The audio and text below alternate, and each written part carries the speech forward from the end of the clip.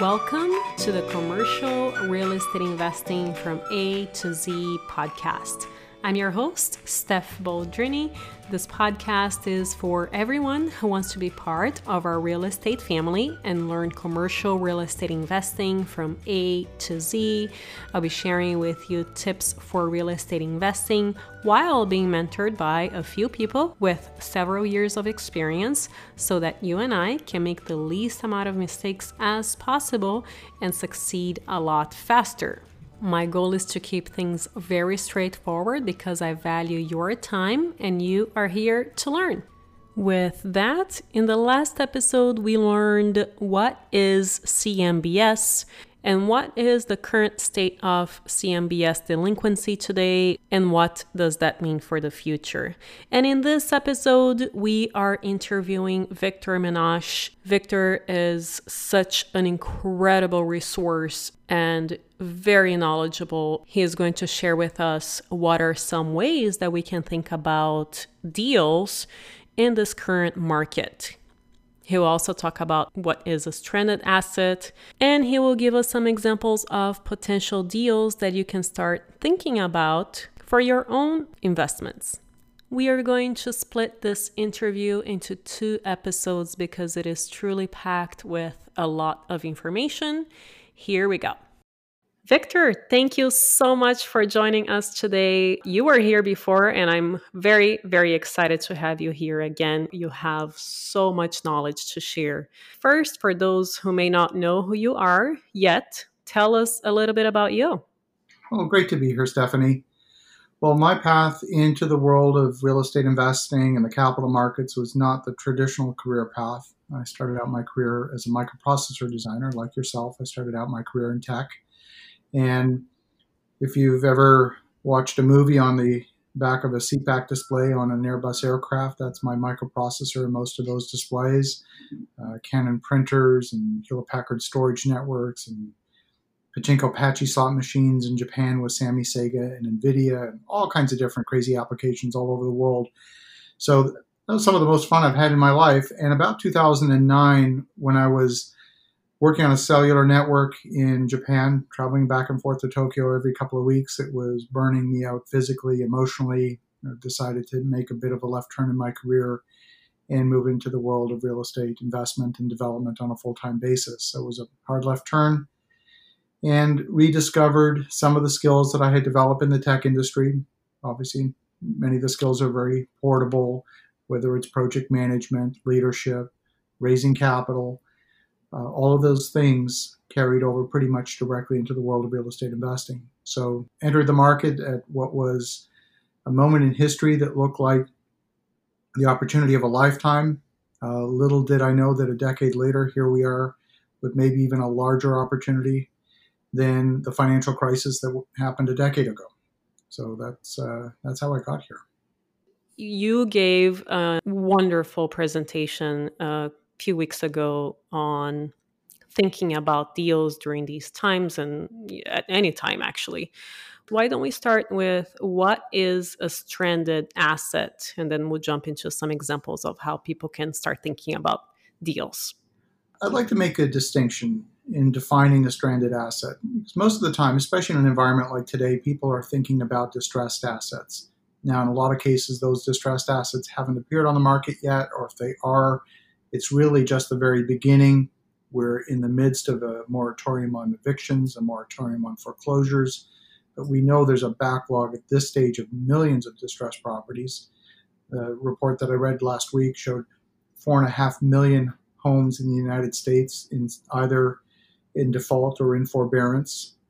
And that happened literally in a very short time period. Now, if you think about the entire financial crisis that took 5-6 years to play out, a total of 10 million distressed properties, we've gotten half that in just a few months. So the speed with which this market is gone into distress is unprecedented. There's a lot of money sitting on the sidelines today saying, just waiting for those distressed assets, whether it's single-family homes, hotels, you name it, office buildings, retail. There's going to be a ton of distressed assets on the market, and all the money will be chasing those distressed assets. What I don't like about that is that when there's a lot of buyers and finite number of sellers, is that's what I call the auction. If there's just a single bid on a property, you can often get a good price, but if there's 10, 15, 20 bids, then almost guaranteed you're going to end up paying too much. And that's, I think, the environment that we find ourselves in today. When people are looking for a marquee hotel coming on the market at 30 cents on the dollar, 50 cents on the dollar, it's going to be a bidding war. It's going to be an auction. And I just don't like the auction environment because you're almost guaranteed to pay too much. So we'll make the distinction between a regular, normal performing asset, which is what some people like to buy. Then there are the distressed assets, whether they're physically distressed, financially distressed. Some kind of turnaround, some kind of value add play can bring those assets back to their former glory or to some new potential, to some higher and best use. And that's what people are traditionally conditioned to look for in terms of a deal, if we can call it that. But there's this third category of asset that it's below the radar. People can't see it. It's not readily visible. And that's what's called the stranded asset. Now, the stranded asset is an asset that is a perfectly good asset. What makes it stranded is you can't get to it from here. So imagine for a moment, one of the examples that I give, there's a lighthouse in Prince Edward Island called the Baywatch Lighthouse. And you can actually book this lighthouse on Airbnb. It sleeps 7. You can stay in it for the weekend. It's in all the tourism brochures, and that would be a wonderful income-producing asset. Now, if you take that same lighthouse and you put it out in the middle of the Atlantic, and it's a little bit stormy and it's not very safe to get to, it might be another very good asset from the perspective that it would be great to spend the weekend there, be a unique experience, but it's stranded because you can't get to it from here, or it's difficult to get to it. It's inaccessible in some way. And that's what distinguishes a stranded asset. It's like if you were to try and find a Rembrandt painting at a garage sale. Nothing wrong with a Rembrandt painting. In fact, it's a wonderful painting. You just don't expect to find it at a garage sale. It's in the wrong place. It's out of position. And it's that quality that makes it stranded. Not because there's anything wrong with it. It's out of position. It's in an unusual place. So I'll give you an example of something that was somewhat a distressed asset, but for the most part, a stranded asset. And this is actually an example from my book, Magnetic Capital. I wrote a book on how to raise all the money you need for any worthy venture. And this is a project that I worked on a bunch of years ago, where my partner and I came across a baseball stadium, a minor league baseball stadium, about an hour outside of New York City. What distinguished this particular stadium, it's called Skylands Park.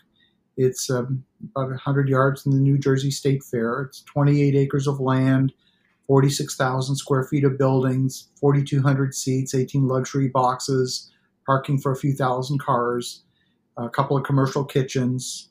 This particular stadium was built in 1993 for $11.5 million. And about a year later, it went into bankruptcy with $26 million in debt. Don't ask me how they did that. There had to have been some funny business. Mm-hmm. And the folks who bought it, husband and wife team, took that over in 1994 and ran it up until the time that we purchased it. It was the home of the New Jersey Cardinals. It was the home of the Sussex Skyhawks. They used to set minor league attendance records. It was a great stadium. Now, the husband died. Wife knew nothing about baseball. And here was this asset, literally bleeding cash. And she just wanted to sell it, move to Florida to be close to her kids. So she handed it over to a real estate broker who threw it up on the MLS, folded his arms, and waited. That is not how you market a baseball stadium. 2 years into the process, they had an offer for $1.5 million cash, which they had rejected. They had a financed offer for $1.8 million. The financing fell through. 2 years in, they're starting to get desperate, so we offered them $950,000 cash, which they accepted. Now, this particular stadium had an asset on it called a cell tower. What's a cell tower? It's an easement. It's a right to hang a cellular antenna up on a pole, and you can charge rent to the cellular carriers in exchange for that. And that asset typically trades in the open market at about a 7% cap rate. So this cell tower had revenue from Verizon, Sprint, and T-Mobile, a tune of about $50,000 a year in revenue and rent coming in. So if you do the math on that, take $50,000 and divide that by 0.07, you get a number that's a little over $700,000. So the cell tower alone was worth over $700,000. If we were to sell the cell tower independently, we could get our cost basis on the stadium down to $250,000. You take 950, subtract 700, and you're down to 250. So we could buy a stadium for less than the cost of a one-bedroom condo in most communities. And that's exactly what we did. But even before we closed, we went in search for someone who would actually want to own a baseball stadium. Started talking to former major league players. Do you want to run a training camp? We had all kinds of crazy ideas. Do you want to do a drive-in movie theater? And because there's parking for a couple thousand cars, all kinds of different things we looked at. And before we even took possession of the stadium, we found a guy who maybe would want to buy the stadium. He said, look, I'm trying to restart a new minor league. I need 8 stadiums as a minimum, so you're 1/8 of my problem. If I can get the rest of the stadiums together, I'll buy it. We said, okay, how about we give you a right of first refusal? So he said, okay, what would you like for the right of first refusal? We said, how about $250,000? He said, okay, no problem, but I want interest on that $250,000. Wow. So we said, okay, how much interest would you like? He said 8%. We said, done. So for the cost of 8% of $250,000, we bought a minor league baseball stadium. Brilliant. We sold the stadium with that stranded asset. We sold the cell tower as a stranded asset on closing day and got our cost basis down to $250,000. There was another stranded asset that was a liquor license that was valued at $130,000. So you can see these are things that are attached. There's nothing wrong with a liquor license, but you don't expect to find a saleable liquor license in a derelict baseball stadium in central New Jersey. That's what makes it stranded. And these types of things are all over the place. You got to know where to look. And so today's discussion is about altering your thinking, altering the way that you look at the world so that you start to see these stranded assets because they're everywhere. They're all over the place. Wow, I love this story, and I would love to understand how you go about thinking about deals like this. There are deals everywhere, right? And then how do you process each property that comes to you? How do you go about thinking and seeing what the possible outcomes and the possible upsides are? Let me give you a couple more examples just so we can kind of solidify the idea. So we know right now that in the pandemic environment, not a lot of people are eating in restaurants, but you got to ask the question, why would you eat out in a restaurant to begin with? In my view, there's 3 principal reasons why people eat out in a restaurant. Number 1, it might be to celebrate an event, maybe a birthday, maybe an anniversary. It might be for some social purpose, maybe to go out on a date with your significant other. Mm-hmm.